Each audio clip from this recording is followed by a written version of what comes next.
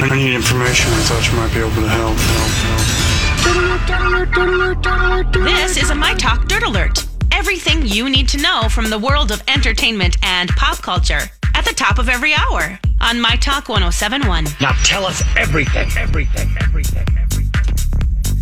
Well, the hot trend over on Instagram is not wearing a lot of clothes. Suzanne Summers did it last week, and now Melanie Griffith is doing it this week. She posed a selfie of herself in her closet. Lots of fabulous shoes in that closet, and she's wearing nothing but her underwear. This is all for a new charity initiative. What she is wearing, you can purchase that, and a portion will go to charitable funds. I love it. All right, don't get me caught up in this one. Don't make me be out in a cornfield and be naked. No, Julie, we'd have pretty undies scarves. on and maybe Lori, some netting. you don't know the history here, Holly, but Lori, very early on, like 2003, Playboy was looking for the hot women of radio. And I couldn't find. All we had to do was submit a photo picture. of us in bikinis. Bathing suits. And I couldn't find a photo of Julia in a bathing suit. It was not to be found, which is really a shame. No bathing suit pictures. I couldn't find those either. I don't know where she keeps those hidden. No. Oh, they're so cute. Polaroid.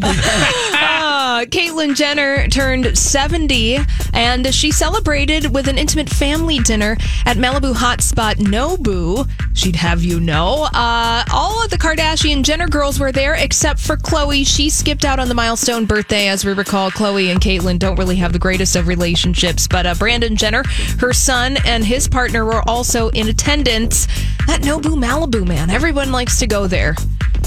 We know right where it is, the Country Mart. I mean, it's a little sort of dead end, people. Yeah, right there on the water. Right there, yeah. Yes. And Niecy Nash is filing for divorce on her 8-year-long marriage. She says that she and her now estranged husband are parting ways on the best terms possible. She released an amicable message saying that they are leaving on great terms over on social media, her husband, Jay Tucker.